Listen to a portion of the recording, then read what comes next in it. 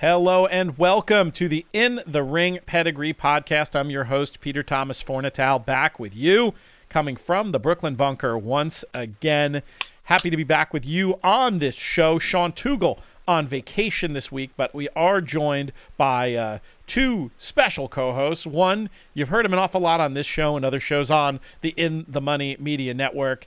He's our guy. He's on the planet Texas. He's the people's champion. Jonathan Kinchin, what's up, my friend? What's going on, PTF? It's getting close to Breeders' Cup season.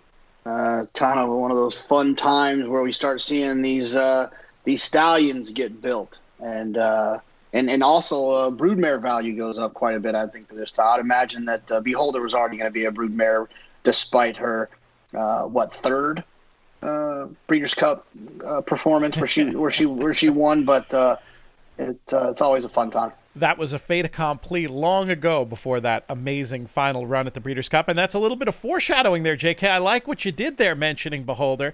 As for the Breeders' Cup, we're going to be having some special content regarding it, some fun announcements coming up for this show and other shows on the In the Money Media Network as we get closer to the big event, which is looming boldly on the horizon. See what I did there? And in Sean Tugel's absence, we're bringing in another friend of the program. We've had him as a guest several times over on the In the Money Players podcast, but he's actually making his debut on In the Ring from Black Type Thoroughbreds. It's Jake Ballas. Jake, how are you today? Everything's good, Pete. Thanks for having me on. The Houston Astros are the best team in baseball. LSU football is arguably, maybe tied with Alabama as the best team in football, and now we got the Breeders' Cup coming up shortly. So it's a great time of year to be a sports and racing fan. What about the Houston Texans and the Houston Cougars? I mean, their quarterback doesn't even want to be there. Yeah, that's a different topic we can discuss on another day. I think it's they found a loophole in this whole redshirting deal. I don't agree with it personally. Texans are 2-1. We'll probably go to the AFC Championship versus the Patriots and see what happens. My podcast has been hijacked. You know, there's about 7 million other podcasts we can talk about. We can talk about football, college, and pro. We'll leave that discussion for one of them. But you do get a sense of Jake's priorities when it comes to Houston sports. But first and foremost, he's a racing man. Jake, what's been going on over at Black Type Thoroughbreds? Any exciting news to report on that front for us before we bring in our special guest for today? Well, hopefully we're going to get a runner here at Churchill and/or New York with two of our 2-year-olds. One 2-year-old has kind of disappointed us, and we have 2 unraced 2-year-olds that are both training, both working. One of them is Southerner, and hopefully he'll get a race here at Churchill. And the other filly is Up in Smoke, a filly we bought out of Maryland. Got her back from the sale. She was a little sore. We sent her to Ferry Hill. Just gave her 30 to 45 days off, got her back going, and she had her first work back last week, and will work again later this week up at Saratoga. So hopefully later in the fall, early winter, we'll have a couple 2-year-olds debut, and hopefully have a little luck with them. Jake, not only an industry veteran on the bloodstock side, but also a horse player. I always introduce JK as the people's champion. Jake, from what I hear, I should be introducing you as the king of the Empire 6. Has your good luck with that bet and betting in particular carried over from the Saratoga meet to Belmont this fall? I really haven't played Belmont. I took a break from Saratoga. Handicapping Saratoga, it was easier this year as far as 5 days a week, which was nice. But after Saratoga, I kind of take a little bit of a break, just to freshen up a little bit. I know this weekend Churchill has some nice races, so I'll probably dive into that a little bit. But yeah, I caught a lot of flack for playing that Empire 6, but in all fairness, I came up ahead on the meet in it. I thought it was a fun bet. I understand the horse players thinking it's a terrible bet based on the takeout, etc. But I did get into it a little bit. I had a lot of luck with it.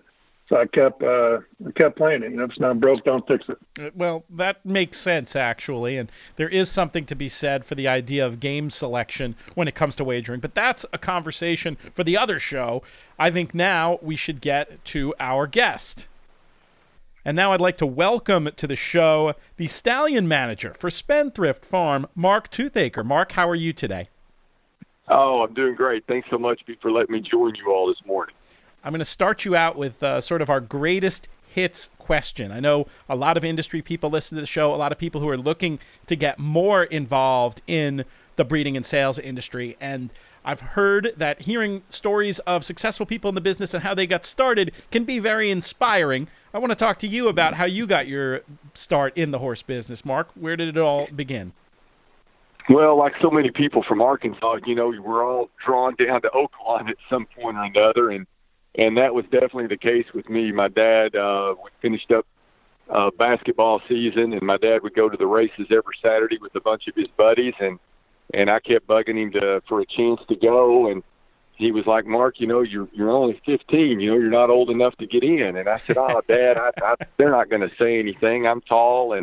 And so he finally relented. And so off I went to Oaklawn and walked in the door, and a friend of his that was the sheriff there in Crawford County in Arkansas, he said, Mark, he said, you need to bet the Daily Double. And I said, well, what's that? And at the time, that was the only bet they had outside of win, place, and show back in those days at Oaklawn. And he says, well, you go up there, take $2 and tell the teller that you want a $2 Daily Double your age, 1 in 5. So I went up there, handed him my $2. 1 in 5 came in and paid $375, and I've been ruined ever since. That's fantastic stuff, and definitely has in common a lot of the horse player origin stories. That there's typically an older relative involved who brings them to the venue, and there's almost always that early success story, and I love the detail with which you remember yours. At what point did you take your interest in betting on horses and wanting to be at the racetrack and say, hey, this is something I might want to do with my life? Well, when I finished high school, Louisiana Tech had a great equine program back in the day, very similar now to what Arizona has done. And Louisiana Tech was probably the first that had it, and unfortunately it didn't keep up pace with what Louisville has done over at U of L and what Arizona has done with their programs. But they had a great program at the time, and Keith DeSormo was there as well as Tom McCrocklin and Britt Wadsworth, and still quite a few people that I see around. Randy Gillette of Twin Creeks Racing was down in Ruston at that time. So we were a lot of people I still see in the industry from time to time.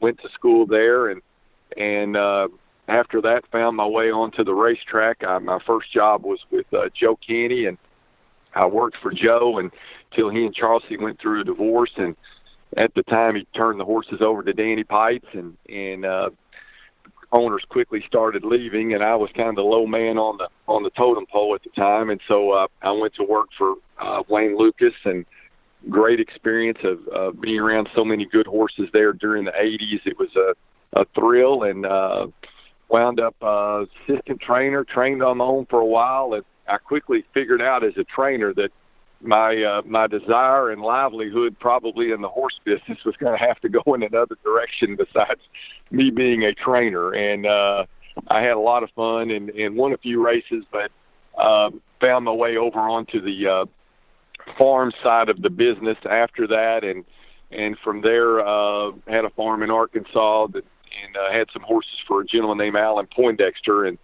Alan wanted to buy a farm in Kentucky and asked me if I would come up and run it, and that got me to the bluegrass. And it wasn't long after that I met Mr. Hughes when he bought Spendthrift in 2004, and we hit it off from the beginning and sold horses for Spendthrift. And one day he approached me about just coming over here full time at the farm, and I've been here ever since. And it's changed my life. It's just been such an education to work for a guy that like Mr. Hughes that just thinks outside the box and always challenges you on a daily basis to be better and to figure out ways of doing it that maybe somebody else hadn't thought about. always a key in business, and I want to ask you more about that. But I want to go back right now to talk about that 80s experience working for D. Wayne Lukas, who obviously has this very famous coaching tree, if you will, of trainers who came up under him and have gone on to have just all kinds of tremendous success in the game. Is there one lesson, thinking back to your time working with D. Wayne Lukas, that you really took to heart when it came to the horse business? Well, I think just the biggest thing with him is just organization. No matter, whether it was him and a tremendous work ethic, Wayne would always be the first one to the barn, and we would start at 5, and I can never recall ever beating him to the barn. And, my first experience there was I was already at Belmont with Joe. And so when I had to move on from there, I had a chance to be with Jeff, his son, there at Belmont in the beginning. And then they were moving a string for the first time to have a full string at Oaklawn. And, of course, that's, I'm from Arkansas, wanted to get back home. And Jeff told me, he said, look, you're going to love being there. Randy Bradshaw is going to be the assistant there. And of course, along with Randy was Dallas Stewart. And Dallas was getting on so many horses, and he kind of stayed around the Midwest mostly. So, the thing I took from all of those guys, from Jeff and from Randy and then from Dallas, and of course, Todd is the absolute example of it, is just the organization, being able to run a big stable, but knowing what each horse is, where they're pointing and where they're at on their training chart and physically, how they're doing. It's just it was an organizational just dream, on how they did everything. And I took so much of that away from it. And then, just the work ethic, being there early at the barn and paying attention and just outworking your competition as well. So, to see Wayne still on that pony in his 80s and still doing his passion, I mean, it's what drives me to, he's just at it every day. I wake up and feel like, hey, you need to go out here and do your job. Mark, this is Jonathan Kinchin. We obviously want to talk a little bit about some of your exciting young stallions, but we probably should talk about the 800-pound gorilla in the room, and that's Into Mischief, who I remember seeing first. Most people might remember Vijack and Golden Sense. I remember a horse that had my name at J.K.'s Mischief. I remember that one. I don't think he was barely with Golden Sense.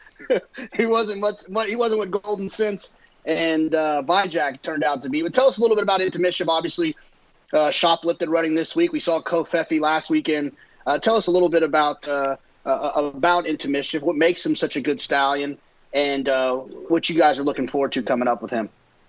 Well, he's just, he's amazing. He's the gift that just keeps on giving, as we say. And, really from the beginning, we probably did everything wrong on trying to market him. No one obviously knew what they had at the time. He had been injured most of his 3-year-old year after winning a Grade 1 and 2. And he came back and, was very impressive in the Breeders' Cup undercard. And Mr. Hughes wanted to retire him to go ahead and start the farm. And, of course, all of us were, let's run him another year. And he was very adamant on going ahead and getting him to the farm. And, even though he was a Grade 1 winner, he's not an absolute show horse. He's a rugged horse. He's got, a lot of bone, a big hip to him, but he's a rugged made horse.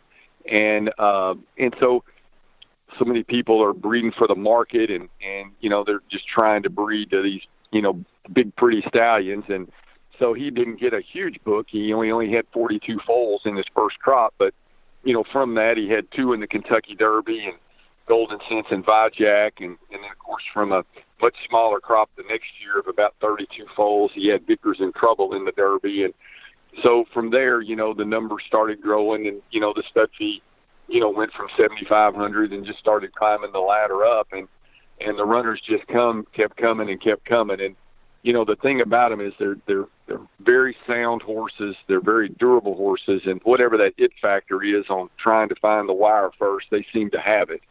And as far as a stallion goes, he has been unbelievable horse for us, in that, you know, he's just definitely a horse that you just don't see every day in the shed. He's about 30 seconds to a minute in the shed each time, and he's a one-jump stallion, so he's not jumping up and down on the mares. He's on the mare one time and gets his job done, and he's back to the stall. And whether you breed him one time or three times that day, or if you have to do an additional fourth mare, because he does breed a pretty big book of mares, you know, the one thing you know with him is that the chances are he's going to get them in foal the first time, and you're not going to have to see those mares again. I mean, he bred a book of 240 mares this year, and he had a 96% in foal rate. So it's just unheard of. And he's breathes different air, no doubt about it. Hey, Mark, this is Jake. You're talking about breeding to the market, what commercial breeders do. Y'all have a first-year sire that's coming up next year in 2020 with Mitole, who I think is one of the most fascinating and brilliant horses on the racetrack today. But when you go back to talk about breeding to the market, a lot of these commercial breeders, they wanted a horse to win a graded stake at 2. They want to go further, show speed and distance. Now with Mitole, he didn't win a graded stake at 2. He didn't break his mate until early in his 3-year-old year. He did win the Met Mile. What is your sales pitch as far as that commercial breeding? Does he have the early speed is what all these commercial breeders want, because the buyers, including myself, that's what we're going after. So a big knock is what I've always heard. You want a horse to win a stake at 2, blah, blah, blah. What's your counter to that with Mitole? Well, with him, Jake, I was lucky enough to be down at Oaklawn when he won the Bachelor Stakes, and ran 107 Beyer there early in the spring of his 3-year-old year, and had a chance more at that point to talk to our good friend Susan Montoya that had the horse there at the farm for Bill and Korean Halibut, and had a chance to talk to Bill, and from there I got the story with Dave McCathin that this horse was just unbelievable at the 2-year-old sale. He basically, ducked out on his gallop out, and so he didn't have the tremendous gallop out time that they look for so much at the 2-year-old. But, Bill said that if you went back and really took a chance and broke it down, that he had about as good a breeze at the 2-year-old sale as any horse he could remember. And, the horse had a little vet issue behind. I believe he had a little sesamoid or something there behind on the x-rays that bugged some people. But, Bill Halibut, who's, won over 1,000 races, and, if there's anybody that knows speed, it's Bill. And he just said that he couldn't have been more impressed with this horse. And he had a few little things that, kept him from getting to the races there, Jake, at 2. But from every indication that we've heard is that, he was as fast as he is right now when he was 2, and he had all of this ability. But they wanted to give him a little bit of time to see if they could get that x-ray issue to heal up before they got him to the races. And, Steve Asmussen has told me that he goes from pole to pole, this is the fastest horse that I've ever trained. And so when a guy like that's telling you that, then it gets your attention. And so he was a horse that, we were a little bit worried about. Escondrea had been moved out, but, we stood more spirit last year, and he went over extremely well. We bred 170 mares to him, and, I know other farms had to think we were crazy to go after another son of Escondrea, but, this horse was just so blazing fast, we had to take a shot. And so we were, even the day that we announced him that he was coming to stud here, we, Mr. Hughes and Eric asked us, how long do you think it's going to take for you guys to, get this horse booked full? And I don't think anybody even come close to saying it would happen in a day.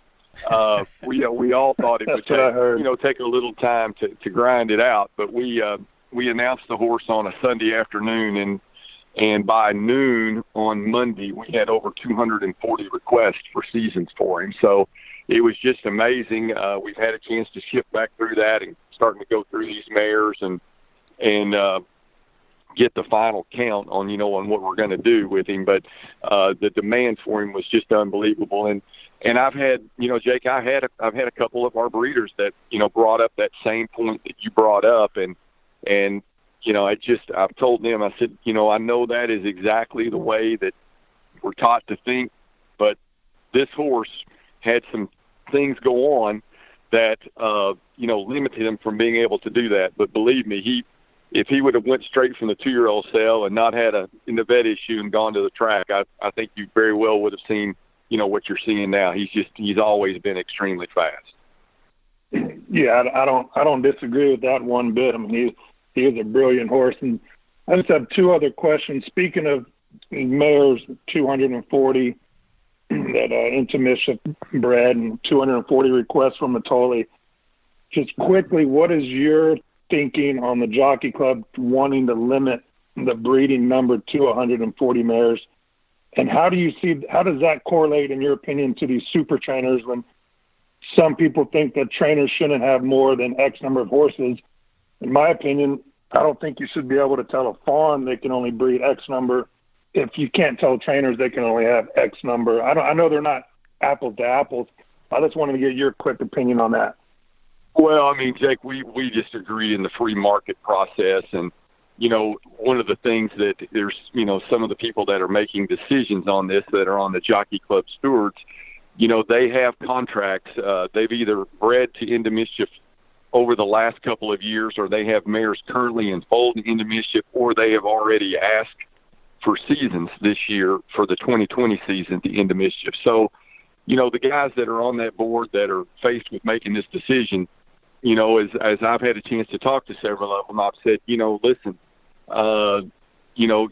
how many mares that we breed within the Mischief, and not every stallion can do that. I mean, he and Golden Sense, his son, are probably the only two horses on our roster that you could even attempt to try to do that with, because you've got to have a horse that can get them pregnant the first time and not have to see those mares again when you're trying to go through and do a book like that. But as I told those guys, I said, you all know how many mares he breeds, but you're still wanting to breed. So why are you now all of a sudden wanting to put a rule into effect, that can change the business? I mean, I just think there's going to be, if they implement this, there are going to be effects that we haven't even thought about. And, one of the things that got brought up by another one of our, loyal breeders that's done a lot of stuff overseas, he just said, the Japanese are going to be the first one that are going to be so happy, because now all of a sudden, we're going to be restricted on what we can pay for a horse coming off the racetrack.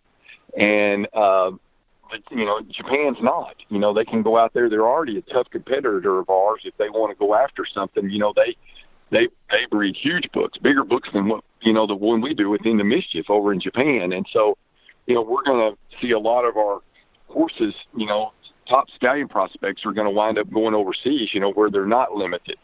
I just think that there's so few stallions that can breed that many that just let the free market process play out. Breeders are extremely smart. They're not going to breed to a horse that they feel like, they can't get a return on their investment. And I just think let free market play out. I think it's going to really hurt some people that have top stallion prospects coming off of the track, which in turn will hurt the prices for these top well-bred yearlings at the sales. We were negotiating on, one of the top horses out there in the handicap division, and I know that several of us were, and I had a chance at Keeneland to see Bob Baffert that trains the horse, and I'm like, Bob, you realize that, what this Jockey Club is doing to you, you're wanting this king's ransom worth of money for your horse, and now, with these limits, you realize every one of us were stretching, doing our numbers based on being able to breed 200 mares, at least the first couple of years, to be able to get anywhere close to making the numbers work on your horse. And now all of a sudden, if we're limited to 140, you've just taken a big haircut on your horse on what it's worth. And I just think let the free market play out. We're not saturated here in this country like they are maybe in some other spots. And, we have 26, 27 stallions here at our farm. We offer a lot of variety. So I don't buy the fact that it's affecting the gene pool. And I think anytime you get messing with free market, there's going to be consequences that haven't been thought about. I think you already answered this question, Mark, and I really appreciate your perspective on this. But I was just going to ask you if you thought that the inbreeding possibility was a concern, one of the reasons the Jockey Club cited for this limit. No. We'd love to see the report. We've not seen anything that you can hang your hat on. There's been speculation, but we've seen plenty of speculation from the other side. I just believe as many mares as we've got, and you're factoring in these stallions, but every time there's a mating, you got to figure the mare in there as well. And so I do not see this in any way shrinking the gene pool down and causing us any problem with inbreeding. And they, as we've had several people tell us, that when Spendthrift was over here and Mr. Hughes was doing his Share the Upside and doing some of his other programs, and you all were breeding $10,000 and $15,000 stallions, nobody cared what you did. But when you're taking 240 mares out of the mare population in Kentucky at $150,000 each, you're starting to step on the toes of some people that are in high places in this business. And I think this is nothing more than, some of the blue bloods are feeling like that, we're taking a great deal of number of mares, that they have gotten in the past. So, my personal opinion, but I think it has something to do with it. You mentioned you have 27 stallions over there. One stallion I want to talk about who's meant a lot to me that most people on the show may not care too much about, but that's Race Day. And I bought Race Day out of a 3-year-old sale, and we got lucky with him. And then you guys bought him from us, and he's in his 3rd year now. Is that right? 4th year? He's got 2-year-olds, so this will be he bred his fourth croup this year, so we'll be moving on to year 5 this next year. Would you just talk a little bit about Race Day and what's going on with him and how he compares to some of these other first-year sires? Well, Jake, I mean, I tell you, you know the story on this, and as we've talked in the past, but I made a trip down to Oaklawn down there to go down for Rebel Day, and I had 2 offers in my pocket. I was meeting Mr. Zayat there to make an offer on American Pharaoh, and he had already been sold, unbeknownst to us. It had been kept real quiet, and I had another offer in my pocket for Tapiture, who was running down there on that card. And so I had 2 quick meetings there. Mr. Zayat was quick to tell me, that Pharaoh was already done, and he wasn't available, and met with the Winchells and David Fisk, and they were very nice, and they just said, we're not interested right now in this point on doing anything. And so I'm thinking to myself, here I am at Oaklawn. I've got to call Mr. Chiz up, who's very result-oriented, and tell him, well, I took 2 offers down here, and I've still got both of them in my pocket. And so I was a little bit distraught in that we hadn't gotten anywhere, and then I run into you. And, you told me, we got a horse running in the Razorback here in a little bit. And I look, and it's a son of Tappet. And I'm like, well, we don't have a son of Tappet. Let's see what happens. And, the horse wins, and you're kind enough to take me out to the winner's circle with you. And that started the process on us, being able to get with you and Matt Shera and acquire Race Day. And then we just went to work trying to, get him as many mares as we could. He finished out his career in style there on the Breeders' Cup undercard, winning the Fayette Stakes. And so we breeders were interested in him. He was a beautiful son of Tappet out of a More Than Ready mare. And we got him a decent book there his first year and followed that up with another good book this year. And so you sit back and wait for him to hit the track. And now, lo and behold, here we are, September 25th, and we've got 4 stakes winners already for Race Day out of 22 starters. It's just an absolutely amazing start. I mean, Into Mischief didn't get off to the start that Race Day is off to. So we're all just over here, couldn't be more excited that the beginning he's off to. I think he's a horse that's flying very much under the radar out there for folks. But this is a horse that had a lot of speed, and he could carry it 2 turns. Great-minded horse. I mean, we've had some Tappets that you couldn't even get to the starting gate. And, in fact, this weekend, was proof of that. We had a Jimmy Creed that was very impressive that won a stake out at Parks that King Creed that run 111 Beyer out there, and he's the first foal of a Tappet mare that John Sheriff's trained for us that got scratched in the post parade twice because she was such a nut. and race day has just been absolutely the best-minded Tappet. He's never turned a hair since he's been here at the farm, and I think he's passing that on to his progeny. They've got the Tappet ability, but they've got the great mind to be able to go along with it. So, we've got him priced at $7,500. We hope that climbs the ladder just like In the Mischief has done. But, we feel like right now somebody wanting to breed to a young son of Tappet off to an unbelievable start, we think he's one of the best values in Kentucky and really anywhere at that price. Here in about 15 minutes after we let you go, we're going to talk about these 2-year-old stakes on Friday out at Santa Anita.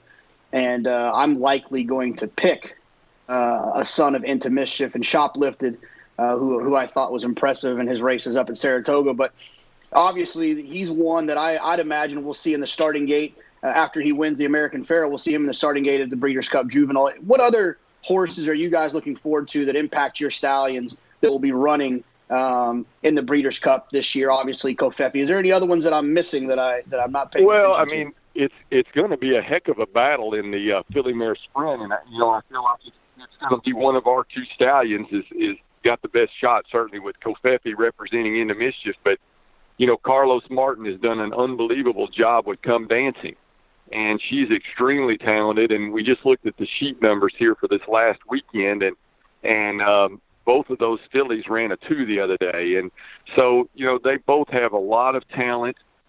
We feel very good about that. We're looking forward to that. We hope Matoli can go on and have a great performance in the Breeders' Cup Mile or the Breeders' Cup Sprint, whichever direction that Steve decides to go there.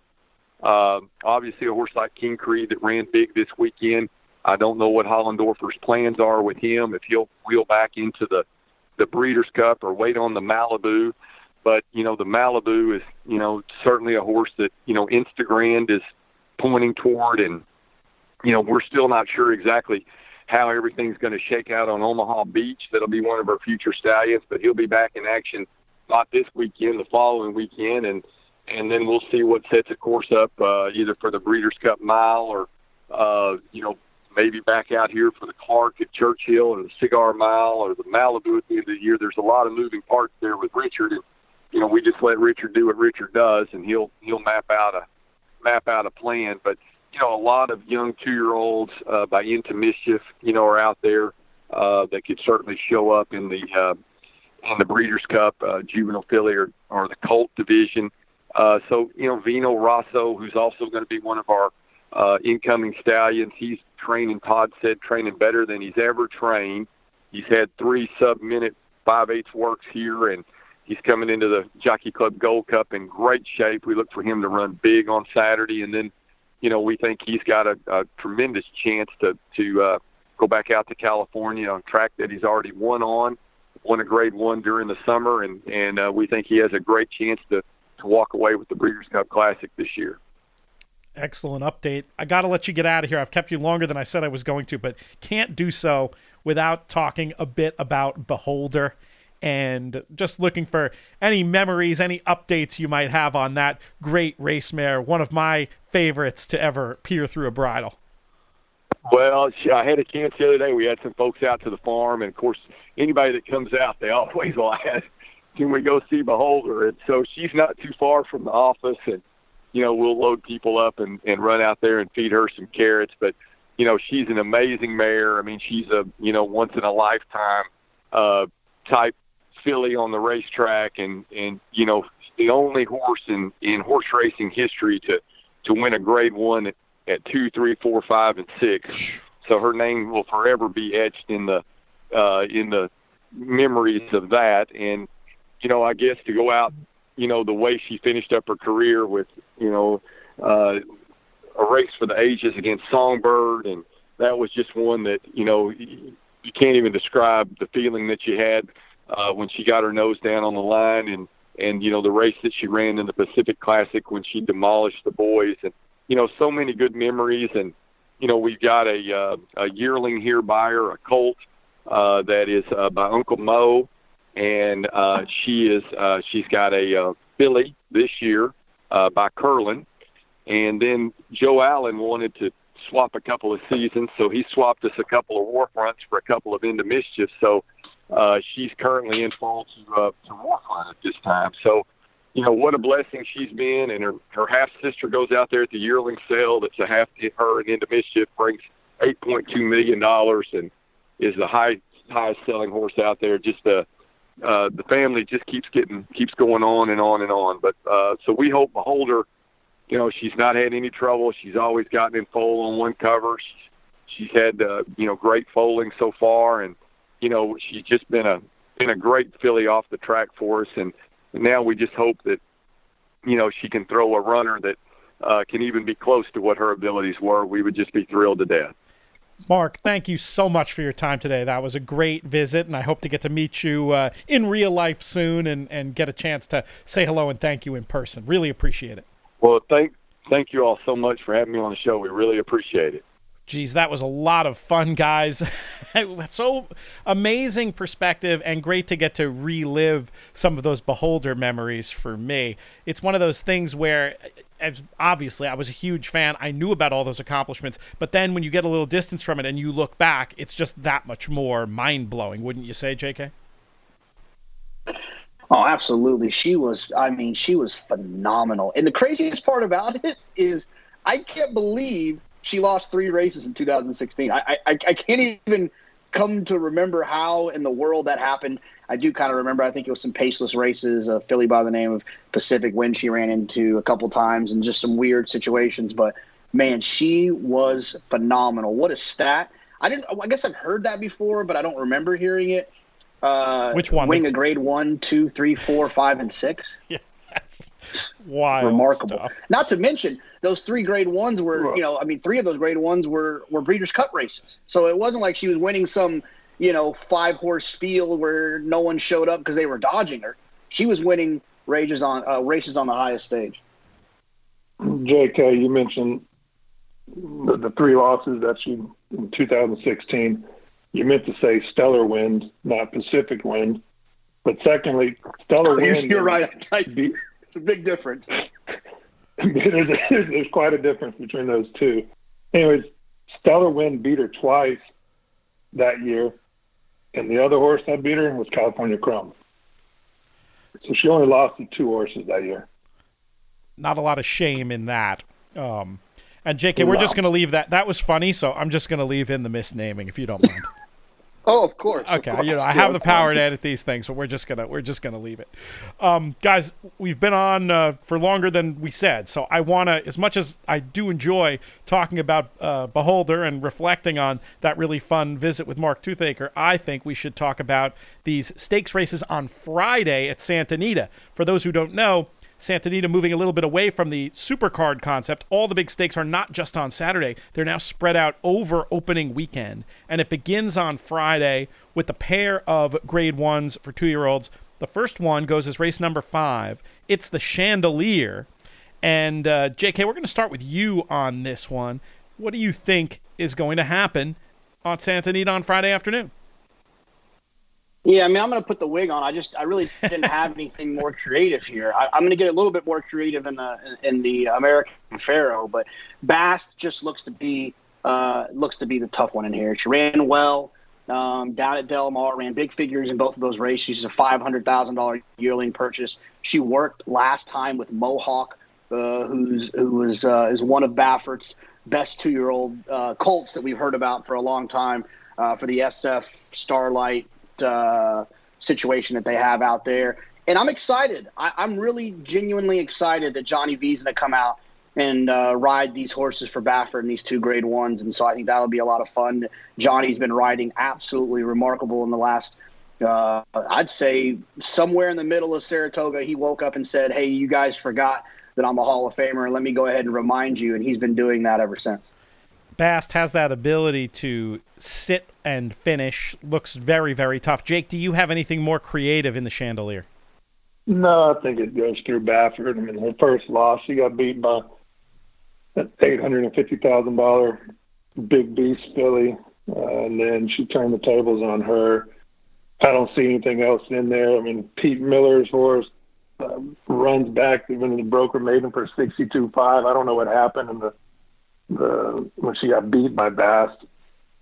But I think it goes through Johnny V, which is interesting. Johnny's out there. I need to get the scoop on that. Surprise. I know Drayden got hurt. And then Mike Smith, I don't know why he's not on the filly. He's riding for Dan Ward. So it's interesting. I'm thrilled because Johnny wins this race, and American Pharoah, he's going to have two really nice Breeders' Cup mounts for Baffert. Yeah, I think what happened here, if this is not information, this is just a guess. I would guess that with Drayden getting hurt, I would think that with Starlight's involvement with with 8 Rings, the relationship that Johnny Velasquez has with Jack Wolf, I would imagine that there's an idea to get Johnny out there to ride 8 Rings with the question marks around Drayden. And then Mike Smith obviously being on a horse that he won by 14 lengths on. I'd imagine he had a hard time getting off of that one. And I would think that somewhere along those lines, Double O's phone rang, and it was Bob Baffert. What does Double O have? Double O being Johnny's agent, Angel Cordero, as in 007. What does he call Bob? I think it's in his name is Beaufort. Beaufort. in his phone. The spelling was incorrect the first time he put it in his phone, and he has never changed it. Pretty funny. That's amazing. Back up and explain that connection. The Baffert connection? Yes. Well, Baffert and Cordero have been close for a long time. Johnny's, ridden for Bob. But yeah, I'll be with Cordero at dinner and his phone would ring or he'll try to call Bob and his phone says Beaufort, which is kind of funny that no one's checked that and changed it for him yet. I'd be interested if Baffert gave Johnny the call for Breeders' Cup, assuming they run well here, or if it's a one-off deal. Feels like it would be a package deal with the Breeders' Cup, wouldn't you think? I would think so. My guess is, it would be a package deal. I know there's probably not a lot going on at Belmont Friday as far as graded stakes. So, but I would imagine Johnny wouldn't go out there just to ride one day and say, okay, someone else ride. No, he's going to be the favorite in 2 grade 1s with horses that if they win, they'll have a pretty good shot at being not favored, but they'll be a bet for sure in the Breeders' Cup juvenile race. And Johnny, I don't believe Johnny has anything on the East Coast right now as far as a 2-year-old that's a serious contender in the Breeders' Cup. I might be wrong, but off the top of my head, I can't think of one. Let's move on to the other one of these grade 1s we've been alluding to. Race number 8 is the grade 1 American Pharoah. JK, we'll keep it with you. Will you continue to wear the silver wig and get ready to do your Baffert dance for 8 Rings? Or you interested in some of the other big names in here, some very well-regarded colts showing up? Yeah, this is a tricky race. I think there's probably four horses that I think deserve some conversation, some attention. Obviously, down the rail, American Theorem, the son of American Pharoah. That would be poetic if he were to win this grade 1 American Pharoah. Express Train. This kind of is one of those deals. We saw it with Gormley. It was one of the reasons that kind of helped us to find one of our podcast favorites, the Visidero, was when a trainer does something that a trainer doesn't normally do. John Sheriff's doesn't win races by 14 lengths. I don't care what race it is, and they don't wire, open up by 7 and draw off by 14. I don't care how suspect the field is. So I think there's something that needs to be considered about Express Train there that Sheriff's has that Mike Smith decided to ride. And then also the horse that I'm going to end up picking is Shoplifted. I remember immediately after the Hopeful, when Asmussen was doing his best Chad Brown impersonation, running 1, 2, 3 in a grade 1. Right after the race, he did a rundown quickly of all of his horses, and I remember he said, Joel Rosario said that Shoplifted was spinning his wheels in that last race, and he ran really well on that sloppy racetrack. and I think that he could run even better here. He's going to have a lot of pace to close into. He's going to get 2 turns for the first time, and Joel Rosario can be extremely dangerous coming from off the pace. And he's going to be a much more attractive price than a horse like 8 Rings. I agree with you, JK. I had that note from the post-race interview. We talked about it on the show. The race should be run to suit. I'm not sure ultimately how far Shoplifted wants to go, but I think the mile and a 16th will be within the scope. Jake Ballas, who are you picking in the American Pharoah? I like the rail horse, American Theorem. What's interesting, I'm assuming 8 Rings and American Theorem will probably be the first 2 choices, and both of them are having equipment changes. Blinkers off on American Theorem, blinkers on 8 Rings. Bafford's 40% or something blinkers on.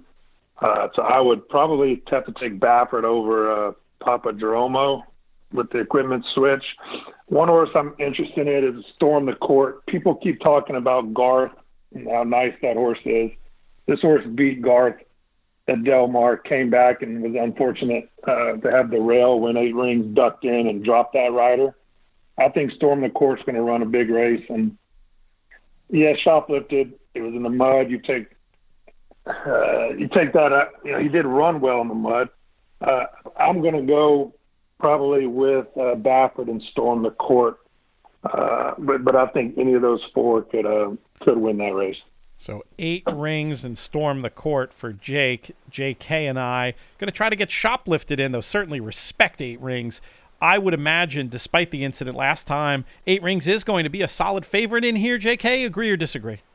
Yeah, it's Baffert. And so 8 Rings, obviously, people are going to continue to bet 8 Rings off of that performance down at Del Mar, not the one where he took a left turn at the gap and lost Drayton Van Dyke, but the one August 4th where he broke his maiden. He's just, he's going to be bet in this spot. They're going to expect him to run well. I expect him to run well, don't get me wrong, but he's going to be half the price, if not a third of the price, in my opinion, that Shoplifted will be. Shoplifted coming in from out of town and being, there's a lot of things about Shoplifted I think will be ignored. And so those are the 2 that I want. From a value standpoint, I'd land on Shoplifted. If I had to pick a winner so I could eat dinner tonight, I would pick 8 Rings. But from a value standpoint, I'd pick Shoplifted. And, fortunately, we have these bets, the exacta and trifecta. No reason we can't have tickets with 8 Rings, saver tickets with 8 Rings on top of Shoplifted, and maybe 8 Rings, some contenders, and Shoplifted in third even, depending on how the race ends up being run. So lots of different ways to go there. One thing I will say is I would keep an eye on Santa Anita's racetrack. This is some in-depth handicapping stuff for our Pedigree podcast show, but when Santa Anita had the issues they were having, one of the things that they did is they started to make that racetrack extremely deep. So sometimes you would see some weird results of horses that didn't like it or did like it. One of the things that comes with making a racetrack deep and quote unquote more safe, I use the air quotes for more safe, is that the rail can sometimes not be ideal in those situations when the racetrack gets more deep. Sometimes the middle of the racetrack can be a little bit more forgiving. And so I worry about American Theorem being down there or 8 Rings clearing and ending up down there. Now, in 8 Rings defense, he does have Johnny Velasquez, who's a Hall of Fame rider. And if the rail isn't where you want to be, I'd imagine by the 8th race, he would have identified that and keep 8 Rings off of it. But it's something to consider. It's an interesting point. And Johnny, I'm looking through the card right now to see what he's riding earlier in the day. It is a situation for me where I would love to see him riding on the undercard and getting that sense personally, but I would imagine, and Jake Ballas, you can speak to this, that with his skill set, he'll be able to watch other races taking place and take note of if there's any kind of bias on the racetrack, I would assume. Have you ever talked to Johnny about a belief in bias or paying attention to tracks that he doesn't normally ride? What's your view on this? Yeah. I have. I remember at Saratoga this year, I specifically asked him if he thought it was an advantage shipping out of town to ride in undercard races, and he said it was not an advantage or disadvantage to him at all. Interesting. That he does all of his homework and he watches every race very closely. Gotcha. And so he acts like it doesn't matter. You can ride one race, you can ride 9. It's no advantage at all to ride on the undercard. If he's paying attention to what's going on the track, he can get the information he needs. I'm talking about, Johnny V. Now, if you're talking about another rider, I don't know what his response would be, but knowing the homework Johnny does and how detail oriented he is, he'll know everywhere, what's good, what's bad, et cetera, on the track. Very interesting. It's going to be fun to have these Grade 1 races on a Friday, something a little different, a little more Keeneland-like from Santa Anita. Do you like that, Jake? Do you like spreading the wealth a little bit over the weekend instead of just having it all on one day?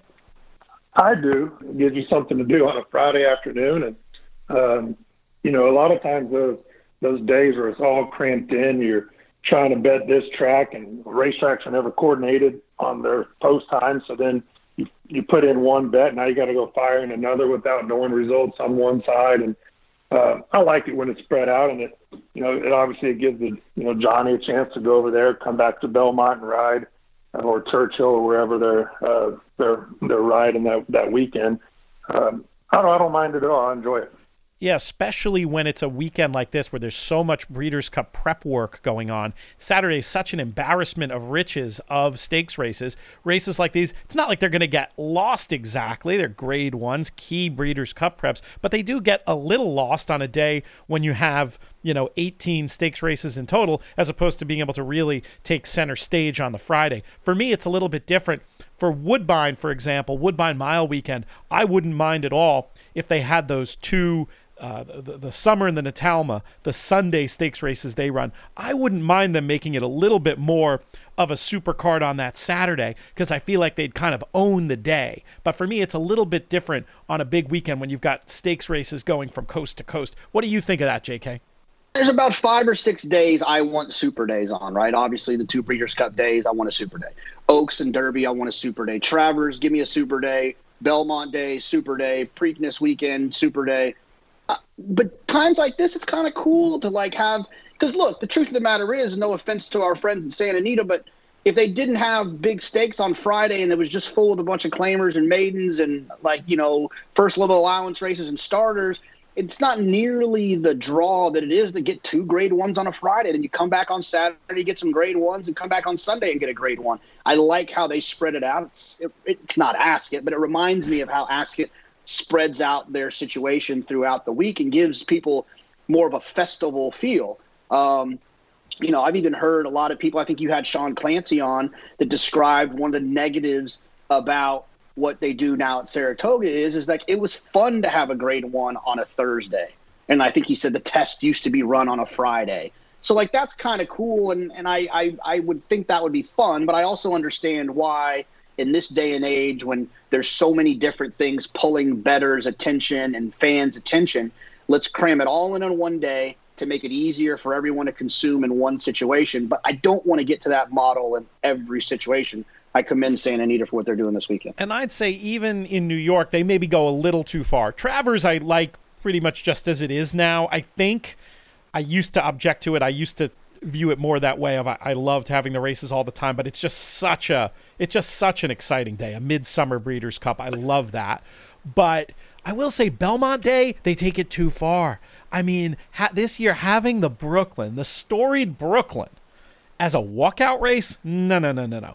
Why not there try to go a little bit more of the Ascot route? We've already got, and they've been building those big days of the Thursday and Friday, the Belmont Stakes Festival. Take some of those races that are just absolute afterthoughts, run as the 3rd or the 13th on the Saturday, and spread that out a little bit more. You've already got good stakes happening on that Thursday and Friday. I think the idea of following a little bit more of, maybe just call it a head fake towards an Ascot model, and still keeping it as a supercard. Maybe you have your 6 Grade 1s. I mean, it's going to be one of the best days of racing of the year anyway. But then from there, moving things around a little bit, you're still going to get great handle numbers if that last race is a New York bred first level allowance. Then if it's the Brooklyn, I think at that point, I'm no economist, but I play one on a podcast from time to time. JK, what do you think?